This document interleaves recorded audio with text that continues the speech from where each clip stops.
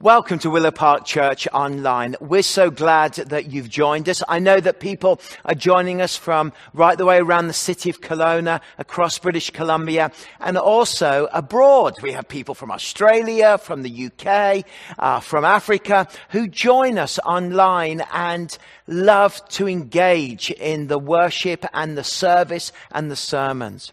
Well, this is kickoff weekend, and all of our small dwell groups are gathering at their different locations. You're gathering online. It's a little bit different, isn't it? Usually, this weekend, we're at Green Bay Bible Camp. We're baptizing 30 or 40 people. We're celebrating. We're eating food together. We're playing games. I love kickoff. And here we are, kicking off September in this way. And what a kickoff it has been for so many of you. I know that this last week, children have gone back to school. And there's some nervousness about that. I know that this last week, there's a big adjustment in homes and our families because of the change. And at the same time, the media are talking about a second wave. Well, let me tell you at the beginning of here at kickoff at Willow Park Church, we are here, the church is alive, and Jesus is Lord. Do never doubt the reality that Jesus is Lord, and he is Lord of your life. So as we begin this kickoff service and begin this new series called Hidden, where we explore what it is to have a deep, dynamic, hidden life with Christ, where we are growing and maturing in Jesus. And how he teaches us such great lessons about humility, about how we gather through times of hardship, how God shapes our character in the hidden place and develops us to go deeper and closer to Christ in such a fantastic, dynamic way. So welcome, and let me pray. Father, thank you that we are gathering online right now on this kickoff weekend. And we pray blessing on every person watching. That, Lord, you will be with them, you will encourage them, that you will fill their homes with your presence and your spirit, that they will be aware of your goodness in their lives. That where there may be anxiety and fear, that peace will come. We pray for protection over every home and ask, Lord, for your blessing to be on those people who are watching today. May they be encouraged and may their lives be enriched all by the goodness of God. And as we step into worship now, we pray, Lord, that you will speak to us through the worship in Jesus' name. Amen.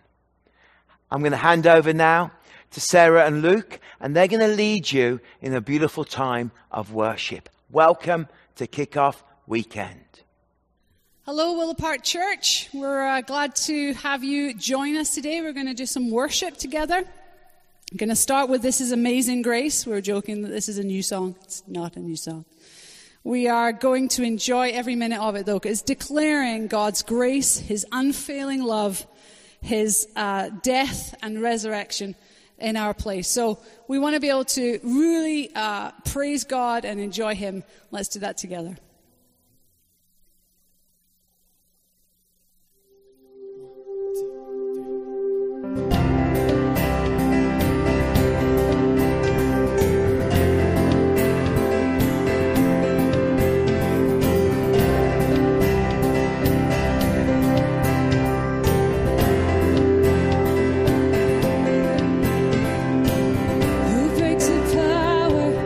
Sin and darkness, his love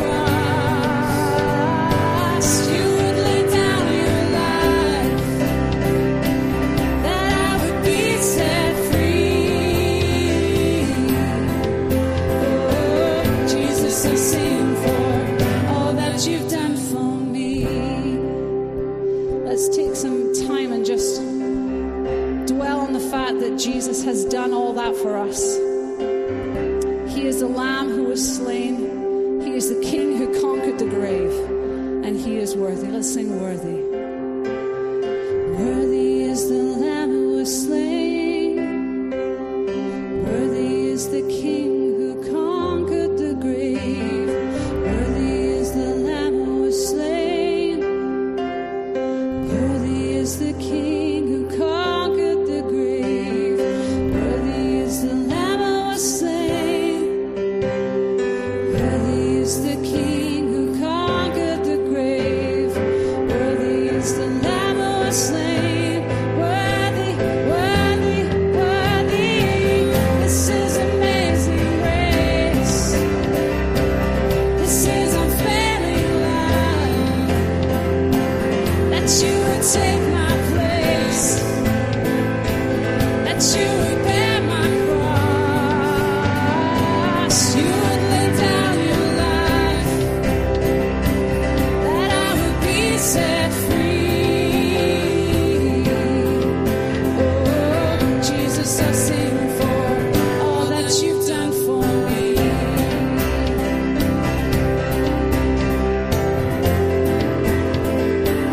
All that you've done for me.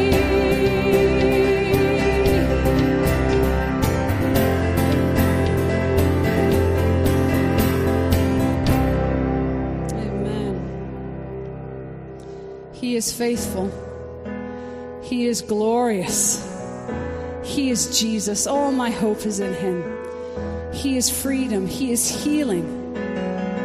He is hope and joy and love and peace and life. Let's pray. Father, we thank you that you are our faithful God. We thank you that you are a glorious God, that you are far above us, that no matter what problems and difficulties and valleys we go through, that you are the one who is able to rescue us because you are so glorious. Thank you that we place all of our hope in you.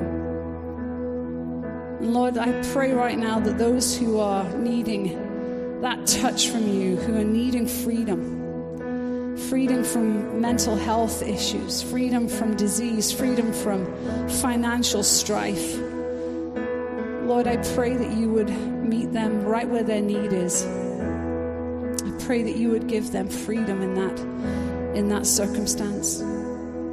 Pray for those, Lord, who need healing. I know so many who need a touch from you, and you are the God who heals. You've said, I am the God who heals you. Lord, we ask for your healing. Holy Spirit, even now, I pray that you would reach out and heal people, that you would bring them freedom. For your name's sake, for your glory, for us to declare how great you are. Thank you, Lord. Thank you, Lord.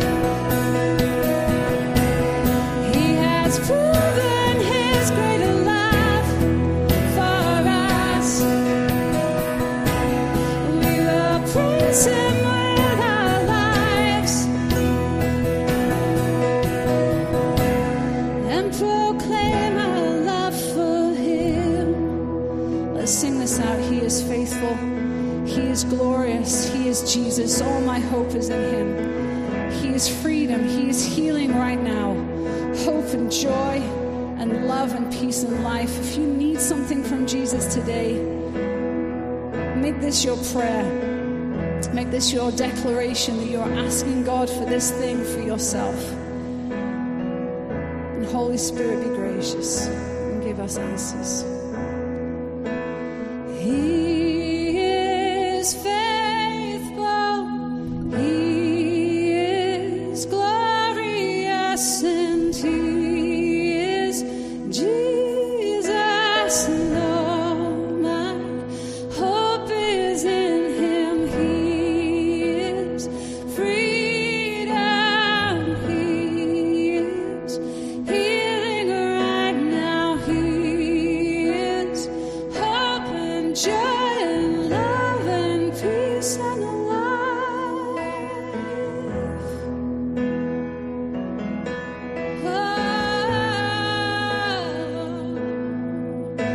Hope and joy and love and peace and life. We trust you for healing. We trust you, faithful God. Trust you for freedom.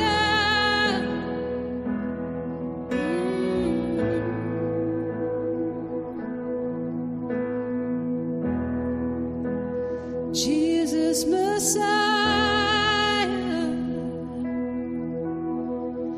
the name above all names. Blessed Redeemer,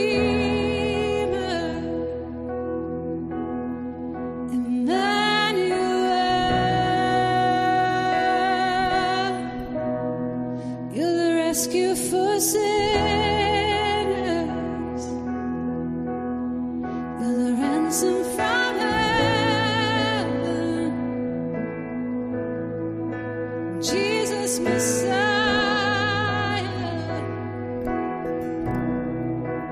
Lord of all.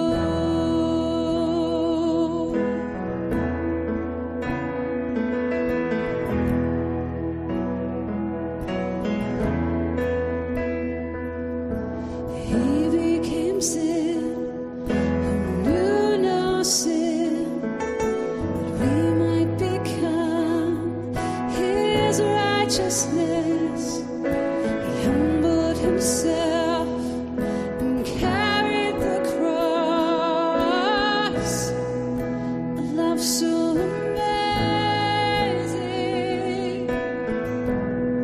a love so amazing.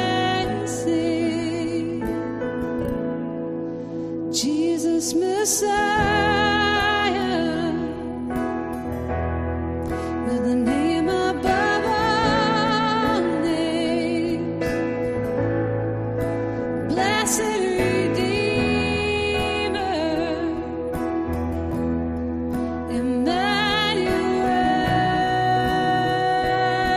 Emmanuel, you're the rescue for sinners. You're the ransom from heaven. Jesus Messiah, Lord of all.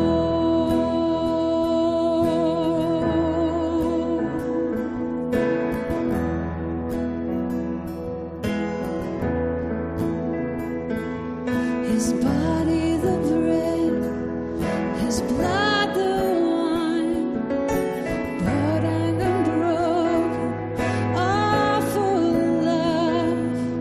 The whole earth trembled and the veil was torn. A love so amazing, love so amazing. Jesus Messiah,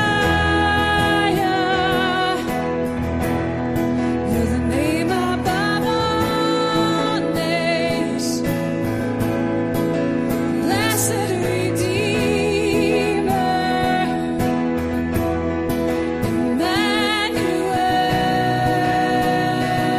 Emmanuel, you're the rescue for sinners.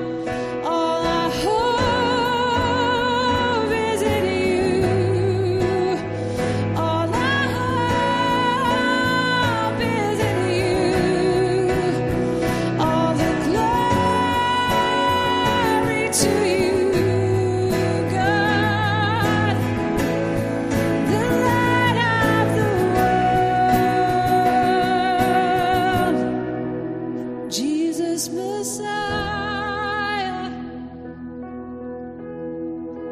name above all names,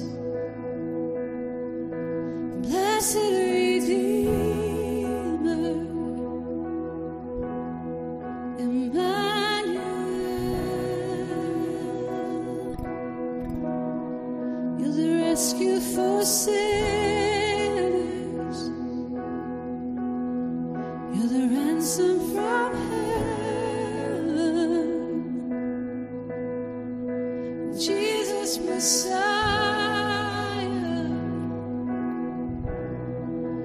Lord of all, Jesus Messiah,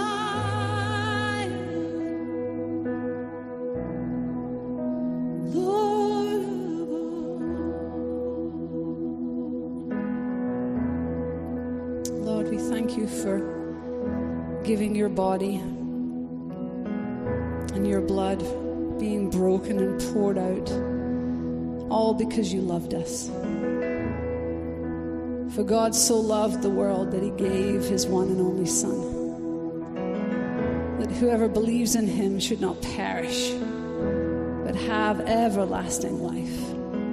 We want to celebrate that now in celebrating communion together. Phil's going to lead us in that time, just concentrating on God's sacrifice, his gift, giving himself body and blood, and then amazingly being raised from the dead. Father, we thank you for your grace. We thank you for your mercy. We thank you for your victory. Help us now, Lord, as we come and concentrate on you in communion, to be able to celebrate that meal together. Amen. What a great way to finish our time of worship. Jesus Messiah. That's exactly what Jesus was. He is our Messiah. Now, they expected Jesus, the Messiah, to come, as it were, on a cloud. They expected him to ride into Jerusalem as a general, a kind of figure that was glowing and shining like a Alexander the Great, a hero who would liberate Israel from the tyranny of the Romans. But of course, this Messiah came in a very different way. He came as a servant king. And the reason he came was not just to liberate Israel, but to liberate the world. Not just from the tyranny of the Roman Empire, but to liberate us from the tyranny of sin, the tyranny of death. And by eliminating the power of sin and death, he eliminates the power of the devil within our lives. And communion is such a key time for that. And so if you're not ready to take communion, go now and grab the emblems, gather together, and just remember all that Christ has done. On the night on which the Lord Jesus Christ was betrayed, he took bread and he broke it, saying, "This is my body that is broken for you. Eat it in remembrance of me."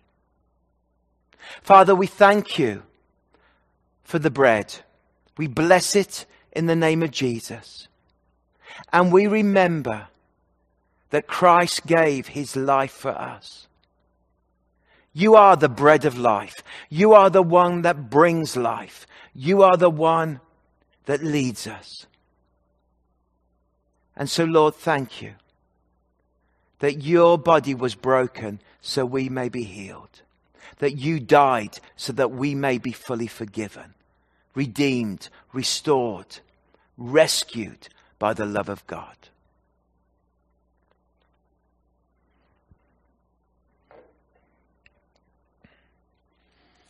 The body of Christ broken for you. Eat it in remembrance of him.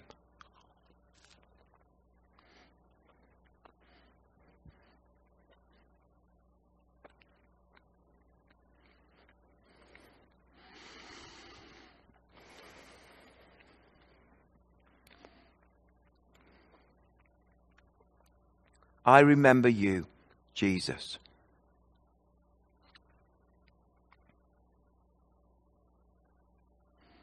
In the same manner, he took the cup and he poured it out, saying, "This is the blood of the new covenant, poured out for you to take away the sins of the world." Father, we thank you for your blood, the blood of Jesus that takes away the sins of the world. Drink it and remember.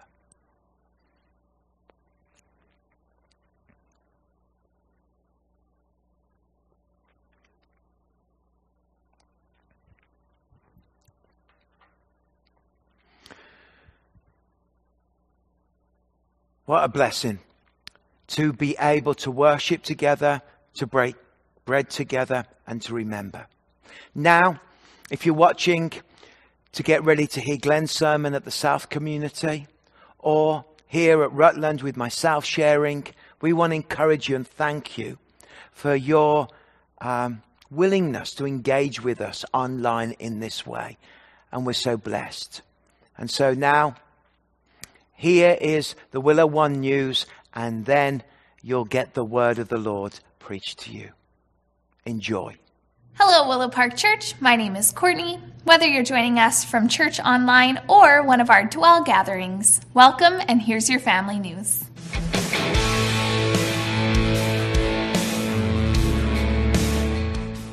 We are once again raising funds for Child of Mine, which supports 2 children's homes in northern India. A group of runners and walkers will be doing a virtual event October 17th, and this year the funds raised will go towards post-secondary education for graduates of the homes. Learn more on the Child of Mine website at childofmine.ca/events. Kids Church Online just got a whole lot better.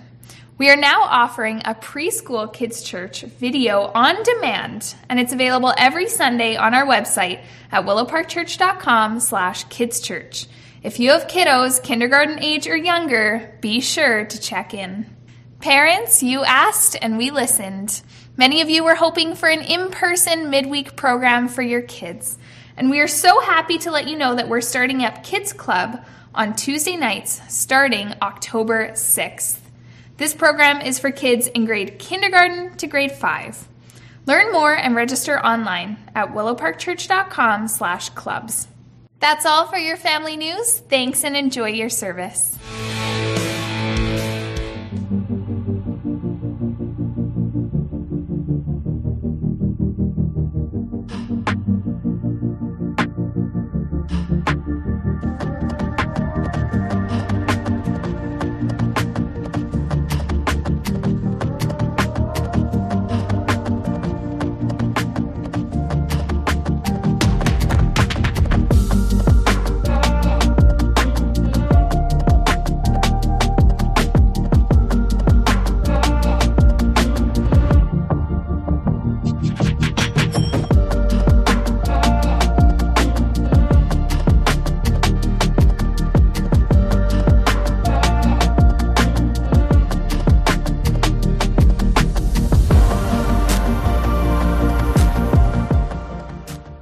Transformational and really powerful. So let's pray, and we're going to jump into the Word of God.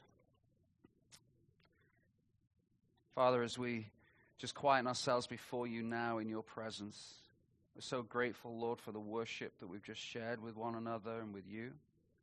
Lord, I'm thankful that your word says that you inhabit the praises of your people. So, Lord, we know you are here. We sense you in this place.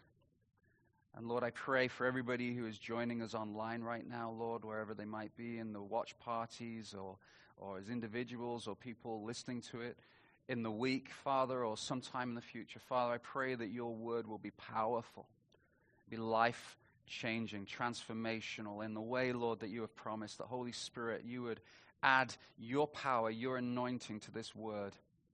And Lord, I pray that we'll never be the same after hearing from it. So, Lord, we just welcome you and thankful for your presence here this morning. In Jesus' name, amen. Amen. Amen. Welcome to everybody online. We're so glad that you are here. I've just been kind of interacting a little bit with church online, and I know there's watch parties gathering, so welcome. And I just, in my mind, I can visualize the Parsons room filled with young adults, not socially distanced, of course, or as Nicole tells me, it's now physically distanced, right, Nicole? That's the correct term? I can't keep up.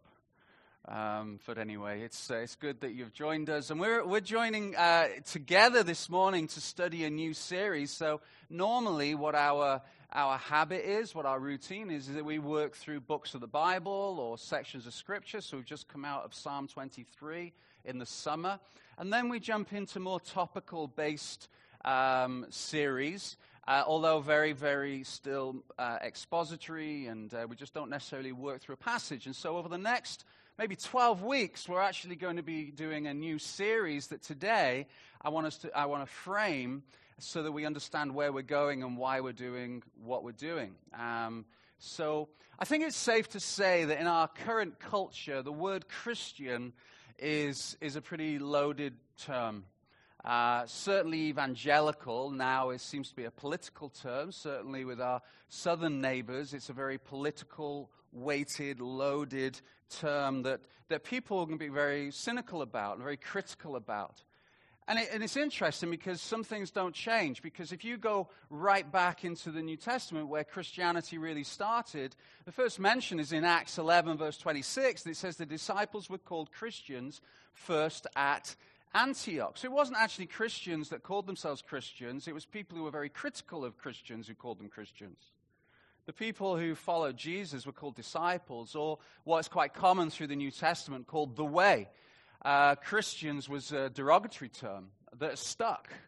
And I feel like we've come full circle, because if you say Christian in our culture, then there can be a bit of a frown, certainly some barriers, and people can be very critical. So what we're going to do over the next few weeks is we're actually going to dig into what it means to be in Christ, disciples of Jesus, because this word disciples is a very powerful word. It's not a word that Jesus came up with. It's an ancient word. It's a practice that was very common, and we're going to jump into some historical stuff this morning to give you some understanding of how we fit in 2020 in Kelowna. How do we fit in with some of these ancient practices? Literally, the word disciples can mean student, and some scholars have, it's funny, the Bible scholars, when I say there's some discussion argument, in my mind I'm thinking of like a room full of Bible scholars duking it out. No, I think the word means this, and no, it's student, and they're throwing kind of theological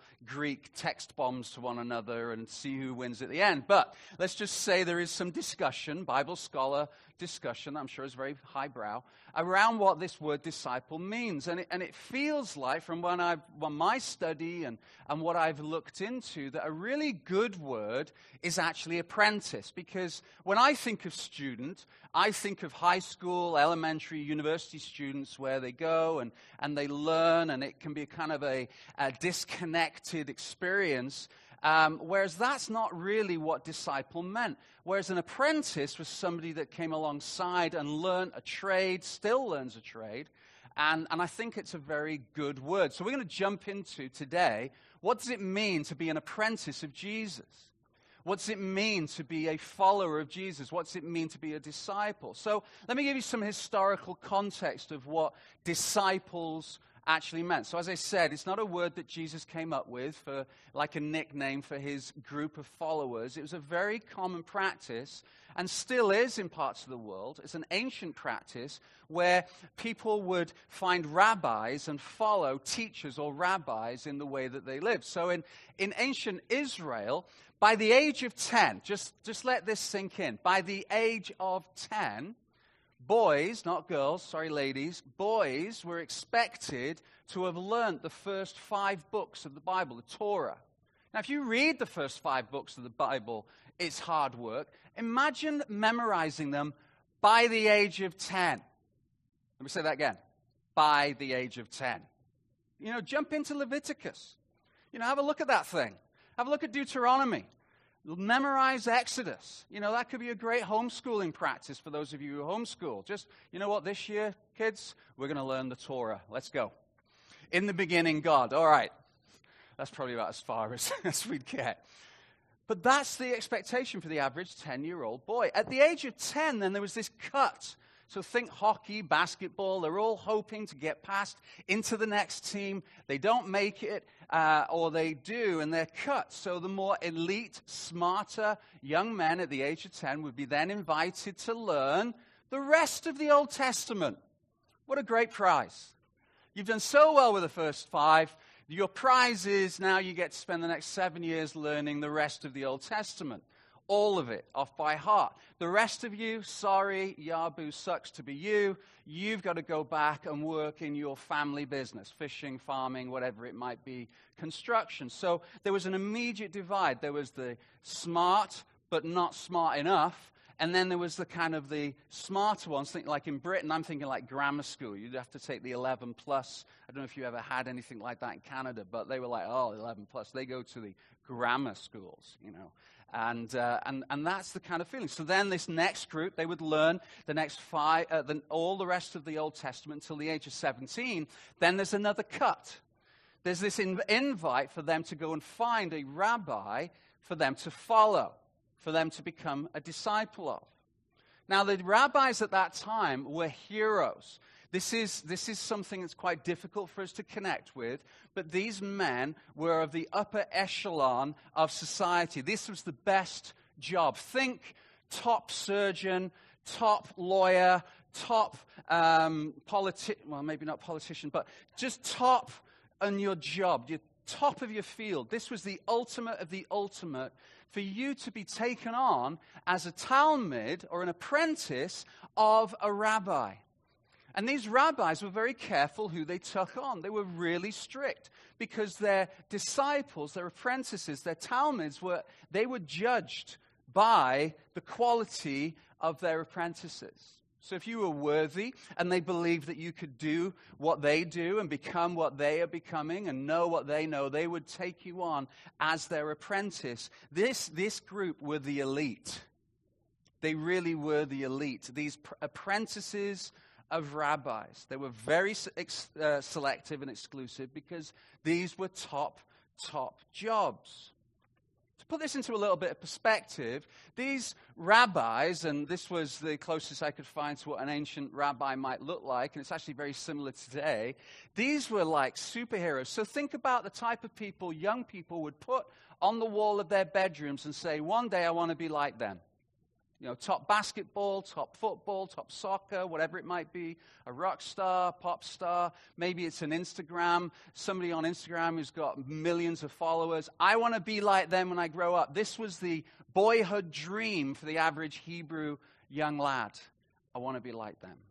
It was really, really powerful. And then what would happen is they would then leave mom and dad and they would go and follow.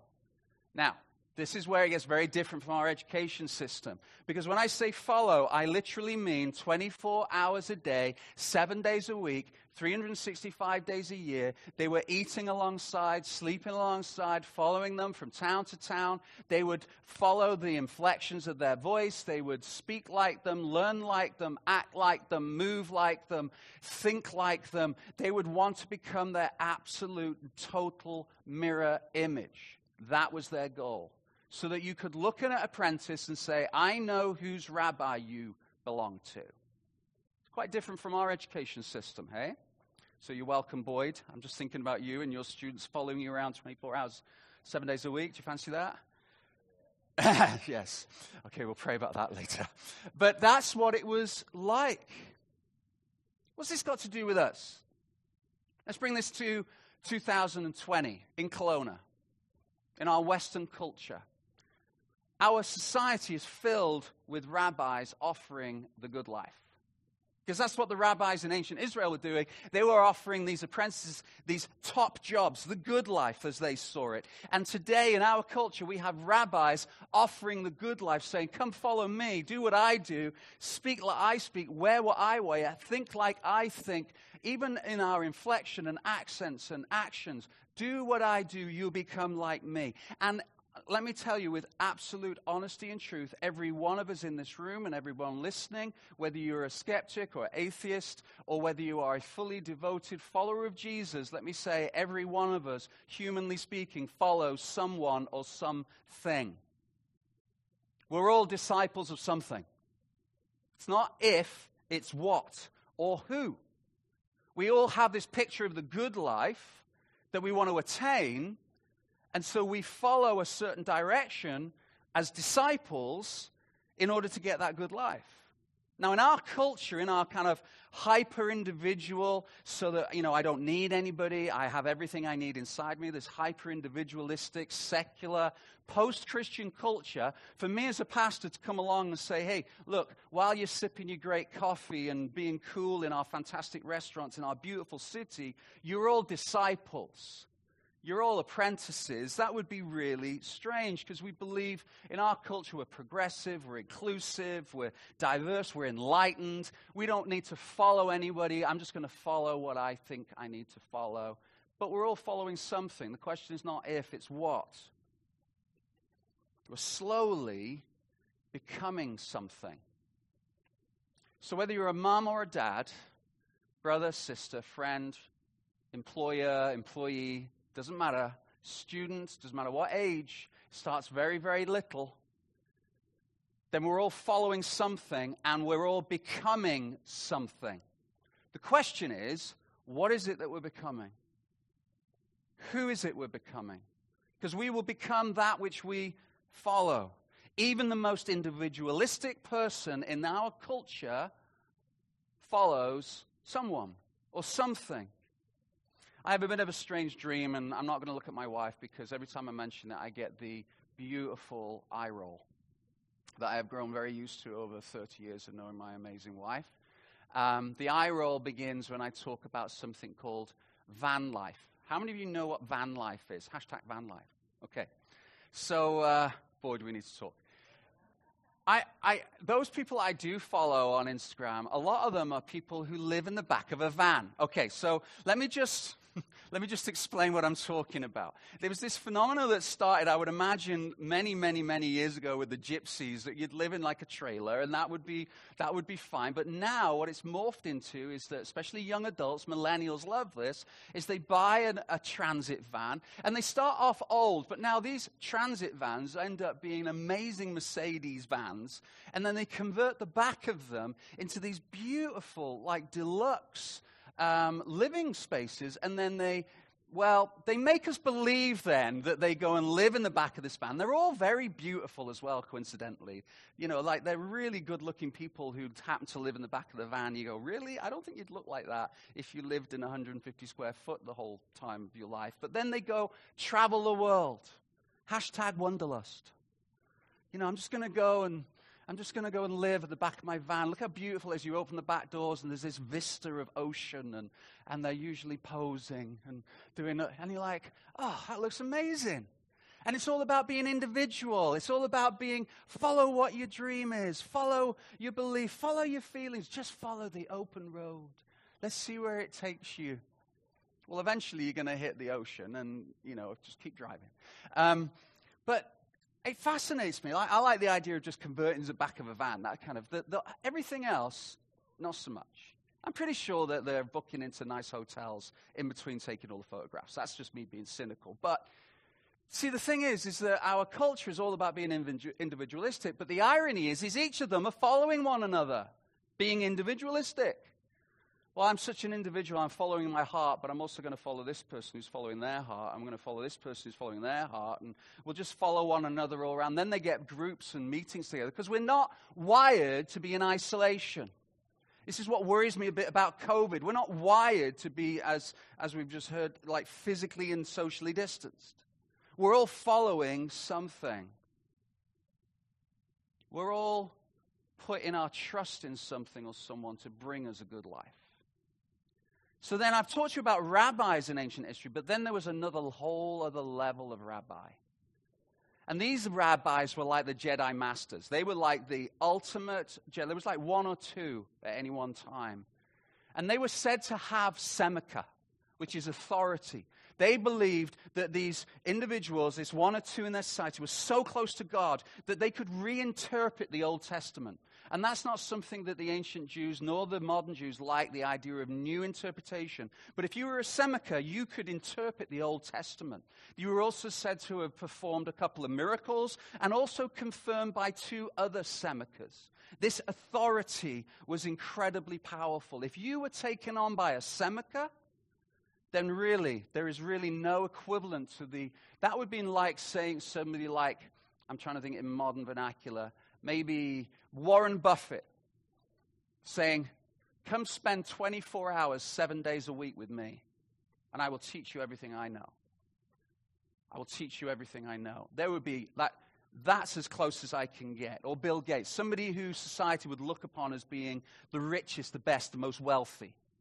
Come live with me. That's a Semicha. And then we have Jesus. Jesus, like a Semicha, was said to possess authority. Do you remember that? He speaks like one who has authority. At 12 years old, he was in the temple teaching other rabbis, and they were amazed at his authority and his knowledge. He had new insights into the Old Testament. He said, you have heard it said, but I tell you. Jesus the Semicha of Semichas. People were amazed at his authority. He does miracles, and he'd been confirmed by John the Baptist that many saw as another Semicha, and God himself verbally as he was baptized. This is my son in whom I am well pleased. Jesus walking as rabbi, which gives some understanding as to why a bunch of blue-collar but smart 5 books of the Bible having learned but cut off at 10 years old, this group of men fishing, Jesus comes to them and says, while walking by the Sea of Galilee, he saw 2 brothers, Simon, who is called Peter, and Andrew his brother, casting a net into the sea. For they were called fishermen. And he said to them, follow me, and I will make you fishers of men. Look at their response. Immediately, they dropped their nets, left their nets, and followed him. This group of fishermen. See, what we do is we do what C.S. Lewis says, and I've quoted this many times because it is so true in our culture. We have chronological snobbery. We believe people who lived 1,000, 2,000 years ago were just dim, gullible, thick. Okay, well, first of all, look at the Egyptians. Like engineers can now today still not work out mathematically how they built what they built.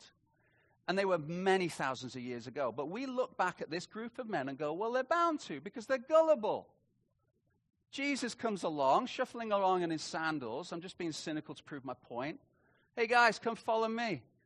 And they drop their nets and follow him. Well, they're bound to. No, this is Jesus the Semicha. This is a chance of a lifetime for these men. These men who've been rejected. Jesus didn't go to the elite of the elite and the best and the best. He went to the people who'd been rejected. He went to not even plan B. He went to plan C. Come follow me. Come be my apprentice. And in Mark 3, verse 14, he said, he appointed 12, whom he also named apostles, so they might be with him, and he might send them out to preach. In other words, be with me and do what I do. Come be with me, become like me, go do what I do.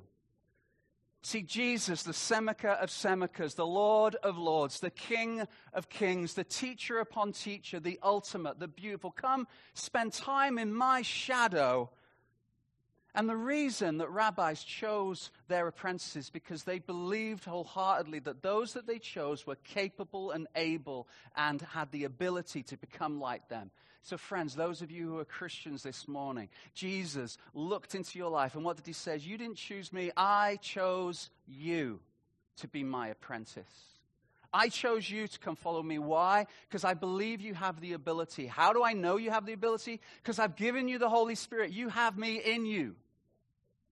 Come follow me. Be my apprentices. Do what I do. Be who I am. Come live alongside me. I believe in you. So why do I give you all this background? Because it has to. Christianity has to affect our lifestyle. Christianity, as these apprentices followed their rabbis, they didn't go just to spend a distance and maybe just once a week, maybe every other week, go and spend time with him. This was a wholehearted, total, 100% commitment. They wanted to breathe the same air that their rabbi, their Seneca, breathed. They wanted to become like him. They wanted to practice his routines, do what he did, follow his habits, become like him. And as our series title is, be hidden in him. See, Christianity doesn't come with an offer of come join a club. Christianity does not come with an offer of just come have an activity, something that will give you a crutch when you need it. And all those things are good, and that's fine. But if it only stops there, then we are missing out on the whole reason that Jesus came to die on the cross, to allow us access to God through his sinless death, so that we could be connected with God, so we can become his apprentices. That's why Jesus says, come follow me, pick up your cross, follow me, become like me. Why is this so important for us in this series? Because it's in that moment, as we make a commitment to follow Jesus, not just add Jesus to all the activities of our day, but where we follow him. Excuse me. That wasn't any sickness. It's just water. Oh gosh. Things that we used to be able to do, hey? It's in that moment where transformation happens. It's in that moment, instantly, when we come to know Jesus, that we are instantly changed to become able to be like him. It's called sanctification. There's this instant change. The old is gone, the new has come. That which we struggle with, the shame and the sin and the guilt that separates us from God, is done away with by Jesus' blood. That happens in an instant. It's called conversion. And then there's a process of change that happens from that. So there's present sanctification and an ongoing sanctification, ultimately to become like Jesus in heaven. It happens in a second. But that day-to-day, that lifestyle, is where true transformation of habits, practices, thoughts, backgrounds, all change. See, Christianity, somewhere along the line, maybe in the name change, has become an activity, a backdrop. So the question we have to ask ourselves is, does being a follower of Jesus, to you, does it mean that you prioritize everything you do through that lens of being a follower of Jesus? Now, I can't overemphasize what I mean by everything. Everything. Think about that young man following around the Seneca. Everything they did was oriented towards this Seneca. The Seneca went that way, they followed. If I'm going to do this, what would the Seneca do? How would the Seneca think? How would the Seneca feel? What would he say? And ladies, it is no different, because we know through Jesus it's all the same. We're all apprentices through him. So even though ancient Israel focuses on boys, there is no focus on guys and girls here. This invite is for everybody who will receive it. Come follow the Seneca. So when I say everything, I mean everything. And I find it very challenging as somebody who likes to be in control, but I'm talking about your daily routines, your daily habits, your daily practices. Are they all oriented towards what would the Seneca do? Our weekly priorities, how we parent, how we run businesses, how we study, how we conduct our relationships, how we spend our money, what we watch, what we think, what we listen to, what we read, everything through the lens of being a follower of Jesus, an apprentice of Jesus, your hours, days, weeks, all arranged around following him. And why is this exciting? Because it results in the true good life. Not the good life as dictated by the other rabbis or shepherds, as we've said in Psalm 23, but the true good life from the designer, that which we're all wired. And if you're struggling with the idea of biblical Christianity or theology, all you need to do is look at what is common across humanity and see what everyone is striving towards. We strive towards the same thing: freedom, peace, joy, prosperity in every sense of the word. That's what we're all looking for. We're looking for fulfillment and purpose and dedication, this sense that life is going to be okay, that future is going to be okay. We want that. We're all the same, but we're all choosing different rabbis to follow to get there.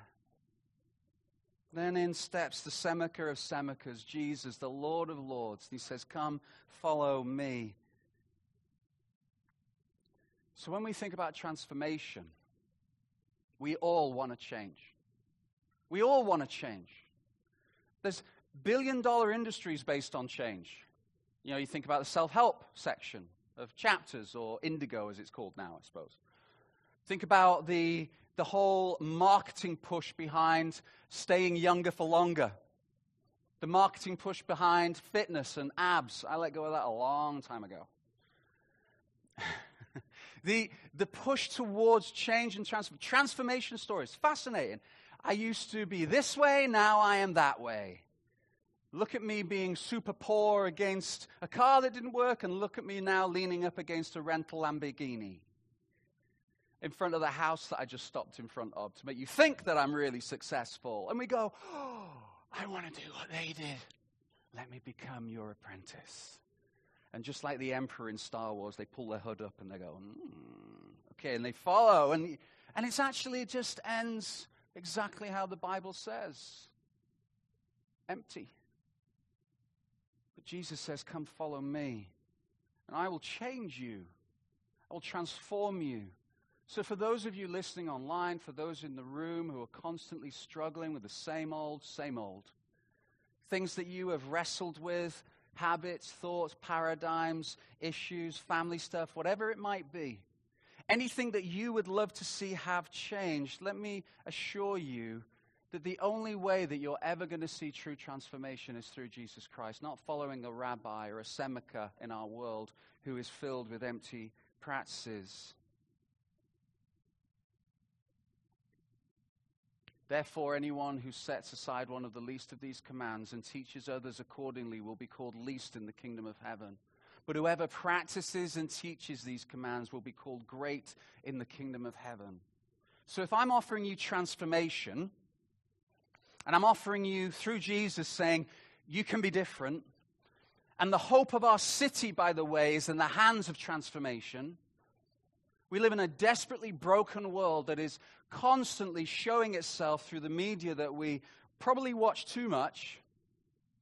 And we say we need change, we need reform, we need better politics, we need to stop this, put that down, don't even think about that, don't go there, don't act this way, just do. So those of you who are racist, stop being racist. Oh, if only you'd said so earlier. That's easy, right? No, because there are ingrained issues, sin, hatred, ingrained that you can't just suddenly stop. What we need is a heart change. What we need is a change, a transformation from the in out, which is why I love church so much, because what we have is an eclectic group of different people. And we're all made common by the needs that we have for transformation, and recognizing that the only place we're going to find it is in Jesus Christ, not by our own work, not by our own decision, not by our own self-will that ultimately seems to dissipate. And then we feel sin and shame all over again because now we've failed at that as well as the original sin. So Jesus comes and he says, if you truly want to experience change, you need to do what I do. And this is the back end of the Sermon on the Mount. And so he's referring to the beginning of the Sermon on the Mount. And so he's referring to the Sermon on the Mount, and he points out practices. He says, you need to do these practices.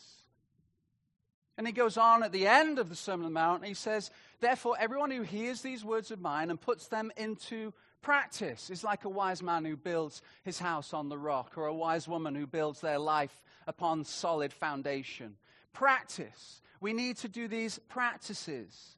Or in other translations, it says works. So here's the danger.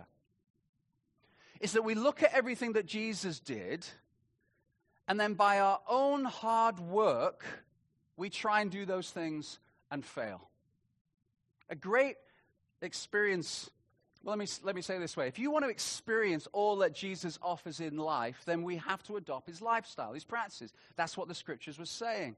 But if we're not careful, we can look at this command in a very legalistic way. So how many of you remember these bracelets? Remember this? This must be, I don't know, how many years ago? 25 years? 30 years maybe? I don't know if any of you still have a What Would Jesus Do bracelet. Anyone? Yes? No? Okay.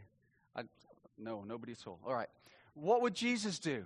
So you wore this bracelet, and the idea was, and it's a good idea, that in whatever situation you're in, you'd kind of glance at your bracelet and go, oh, yeah, what would Jesus do? And then you would do what Jesus would do. And that's a great idea, apart from Jesus was very much removed from 2020 Kelowna. What would Jesus do as a realtor, Terry? I don't know, because he wasn't a realtor. What would he do as a 21st century mum? What would he do as a self-employed or business owner? What would he do as a teacher? What would he do as a student at Kelowna Christian School? It's very difficult to apply practically all these little intricacies of what life actually brings. And yet Jesus says, you need to practice, you need to work, you need to do some things, you need to adopt my lifestyle, come follow me, be an apprentice. So what does that look like? How do we actually do that without it just becoming a list of things to do, without it actually resulting in life transformation? That is what we're looking at over the next 12 weeks. So all that I've just said is basically the introduction for the next 12 weeks. We're going to look at these practices that Jesus refers to. What was it? What were the things that Jesus did that actually resulted in transformation and life change? But not just on a practical, I should do this or should not do this. I'm talking about it just emerging, that being like Jesus is so transformational. It emerges out of your life, so you naturally start responding and thinking and acting and speaking like your rabbi, Jesus. So it's not this kind of rote, learned, I have to do this and this. It's actually, I'm going to follow these practices, and then through the Holy Spirit, my life is going to change. And there's going to be transformation. Because as I look at our culture, as I look at our city, as I look at the West especially, is in desperate need of transformation. And these practices that we're going to study as we look to being hidden in Christ are actually going to bring transformation to your and my life. And we're going to do it together, and I'm going to talk about that in just a second. But as we do that, then you get transformed, and that starts affecting our city and our culture and our life. So practices like the power of habit. We're going to look at habits next week.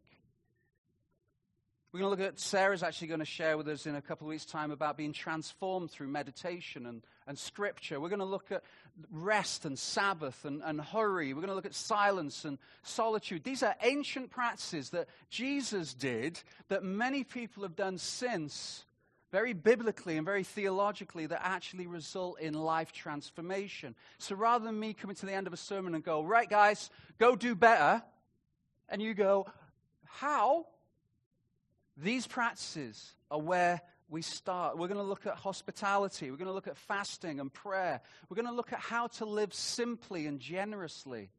I'm not going to tell you when that one is, because lots of people go, well, that's going to be about giving, so I'm a bit busy on that weekend. But simplicity and generosity, how do we live in such a way where we anchor ourselves into God on a daily, habitual way, so that when you wake up in the morning, your mind naturally goes towards the divine?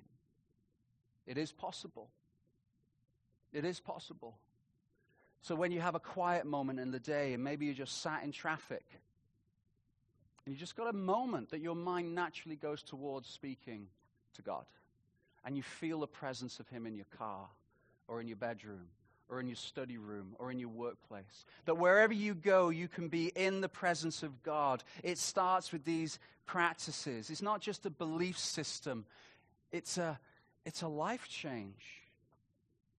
What's really interesting about the Sermon on the Mount is the vast majority of references to you is actually plural, together. And what COVID has done is, one of the fallouts is it's made us isolate. And so even now we've got online church, but in many ways online church is a bit of an oxymoron. Because if you're living in Kelowna, you can't do church in Texas. You can listen to somebody far better than me, I'm sure, preach. I mean, you can access some of the best sermons now in the world. You can be doing it habitually and regularly on a weekly basis. You could even start mentally, and I warn you against this, going, that's my church in Oklahoma, in Minneapolis, somewhere else in the world, Australia. No, it's not. No, it's not your church. It's a great place to listen to podcasts and sermons and worship. Love that. Do that. That is not your church. Your church is local. And if you are part of the South family, Willow Park Church family, you belong here. Why is that? Because Jesus said exactly the same thing. In Acts 17, there's this reference towards us all being placed at this place for such a time as this. It says, should inhabit the whole earth, and he determined the times for them and the exact places where they should live. So we should inhabit the whole earth, and then he determined when and where. So if you live in Kelowna, you should be going to church in Kelowna. Why? Because we've been called to seek other disciples in our place. Our city needs you engaged in your local church, even though it might look different and feel different and sound different. It might be clunkier and whatever it might be, but either you come on a Sunday, and by the way, you need to book in early, midday, because we're getting like fill up. And please don't think, oh, well, there's no point, because if everybody went, well, there's no point, then nobody would. And so please just try midday today. Or get online. Start connecting with one another. You can meet somebody physically distanced from them and have coffee and talk about Jesus. You can commit to that. You start looking for ways to be the church. Your church is not in another city. Your church is here. And I say that passionately because that is the hope of our city.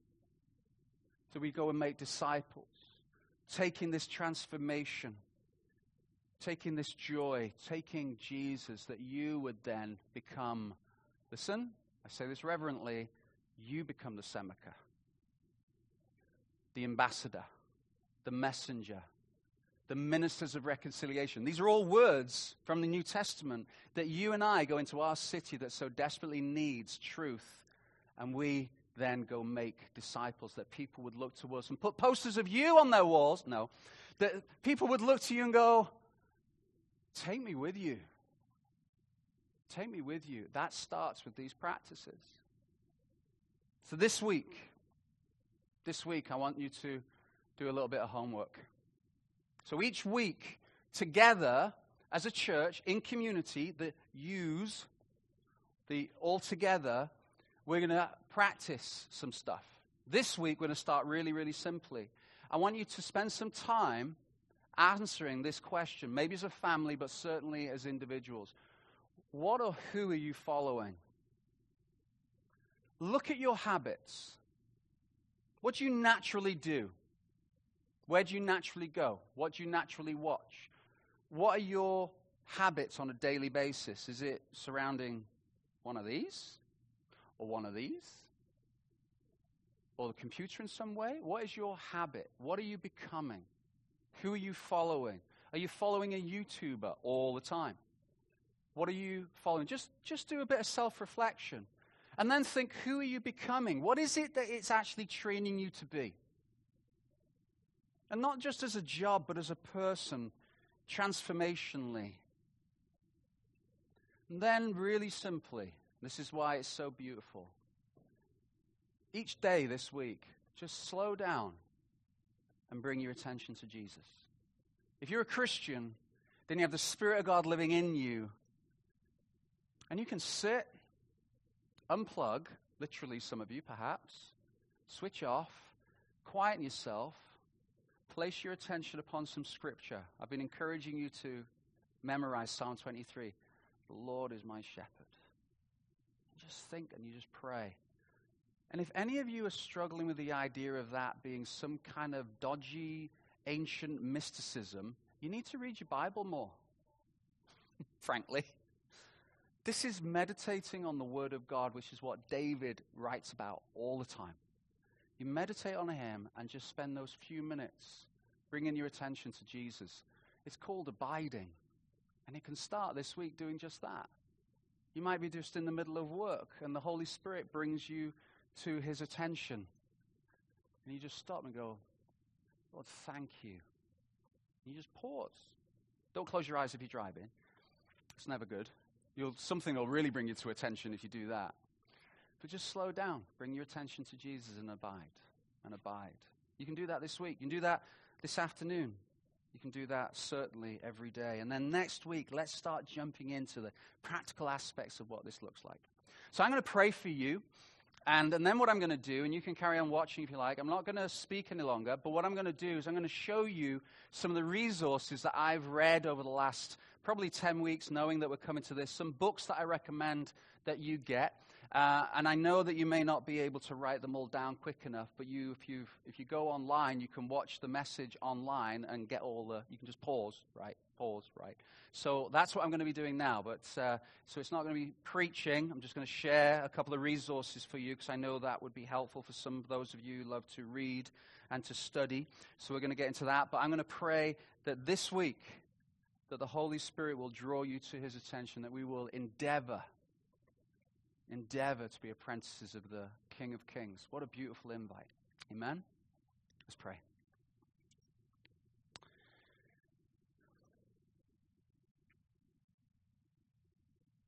Father, we first of all want to thank you for sending your Son. Thank you, Jesus, that you willingly came, fully God, fully man. That even at a young age, Lord, you were astounding others with the authority that you had at 12.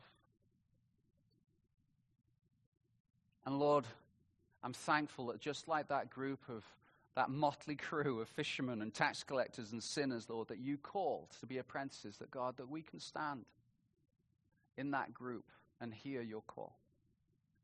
And so, Lord, I pray for those in the room or online, Lord, that have never responded to your call, that, Father, that they would do that first and foremost. They would say, yes, Jesus, I recognize you as my Lord. I follow you. Forgive me for following after other rabbis. Thank you, Jesus, that is possible through your sacrifice on the cross. And Lord, I pray for the church family. Lord, I pray that there will be engagement this week as we in Willow Park Church stand together in seeking to be apprentices of you, Jesus. And Lord, I pray for sweet moments. That, Lord, they may just start as a few seconds, but God, I pray over the next 12 weeks that those moments that we spend in your presence will get longer and longer and longer. Thank you, Jesus, that you chose us. I don't even know what plan I am, Lord. I don't feel like plan C a lot of the time. Just way down, Father. I'm thankful that even while I was a sinner, you died for me. You chose me. Thank you, Jesus. We love you. We want to follow you. And thank you, Lord, that you give us the power and the enabling to do it. In Jesus' name, amen. Amen. So for those of you who are going to stop, we love you, and come next week at midday today. You can start registering, and please, if you want to give to our church, then you can do so right now, and there may be things appearing in the chat down here somewhere, links that you can use, and please register for next week where we talk about habit. So some resources that I recommend to you. Now, first of all, let me just say this. Whenever I talk about resources, oftentimes I would say a lot of these writers I'm very, very happy with, very good with. But there's always going to be some things that I may not completely resonate with. But if that was the case, then, we would never read anything and never do anything. Now, if somebody is wildly off, then I'm talking, and there are many Christians who are wildly off track, then I would never recommend them to you. But there are some times when there are Christians, authors who are just good, solid, Christian, Jesus-loving people who might be on a slightly different team, but they're not playing a different sport. That makes sense, to use an analogy that I understand, even if you don't. So Dallas Willard, he is an excellent writer. He does some brilliant writing on discipleship. You'll hear a lot of words like apprenticeship, some illustrations. I'll refer to Dallas Willard. It's not an easy read, but an excellent, excellent read. If you want to tackle that, then go for it. Richard Foster, The Celebration of Discipline, a classic. Again, some people have been very critical, especially around the idea of meditation. But it's biblical meditation. So, read this. You take what you believe the Lord is showing you, and you reject that which you don't believe He isn't. But there's just some excellent chapters in this book as well. John Ortberg, who was an apprentice, if you like, of Dallas Willard. This is an excellent book, Soul Keeping. I've certainly dipped into this quite a lot, and Dr. Henry Cloud as well. Highly recommend reading this book. And this is a really interesting book by an Australian pastor called Mark Sayers. He has a brilliant prophetic teaching mind that has amazing insight into the culture that we live in today, this post-Christian, secular, hyper-individualistic culture. He is a brilliant man, but rooted in beautiful love for Jesus and prayer, and very, very good pastor, and listen to some of his sermons as well. But he wrote 2 books, Disappearing Church and then Reappearing Church, which is encouraging. This is his more recent work about how we can grow in Christ. It's an excellent book as well. This is a really interesting book, Faith for Exiles, 5 Ways for a New Generation to Follow Jesus in Digital Babylon. Parents, I highly recommend you read this book because it talks specifically about the impact, especially that the digital age is having upon our culture, and you need to be informed about that because let me tell you, that thing in their hand is filled with rabbis, semicas, and shepherds that you don't want them following. So be enlightened. This book, I'd actually love to preach one day around this whole topic. Maybe it would be a midweek type thing. John Mark Comer, a pastor from Portland. What John Mark Comer has done unapologetically is he takes Mark Sayers, Dallas Willard, Richard Foster, and some other good writers on spiritual disciplines and puts it in a very, very readable format. I'm not saying this because, wow, if he can do it, I can do it. But our 15-year-old son just read this, thoroughly enjoyed it. It's funny. It's very, very, very good. So when we come to talk about Sabbath and hurry, that will be a book that I will refer to. It's fantastic. I think I actually recommended it to Janet as well a few weeks ago. So it's not quite as pink. I think it's red. But not that that matters. I'm not against pink books. If you want to carry a pink book around, John, could see you with a pink book.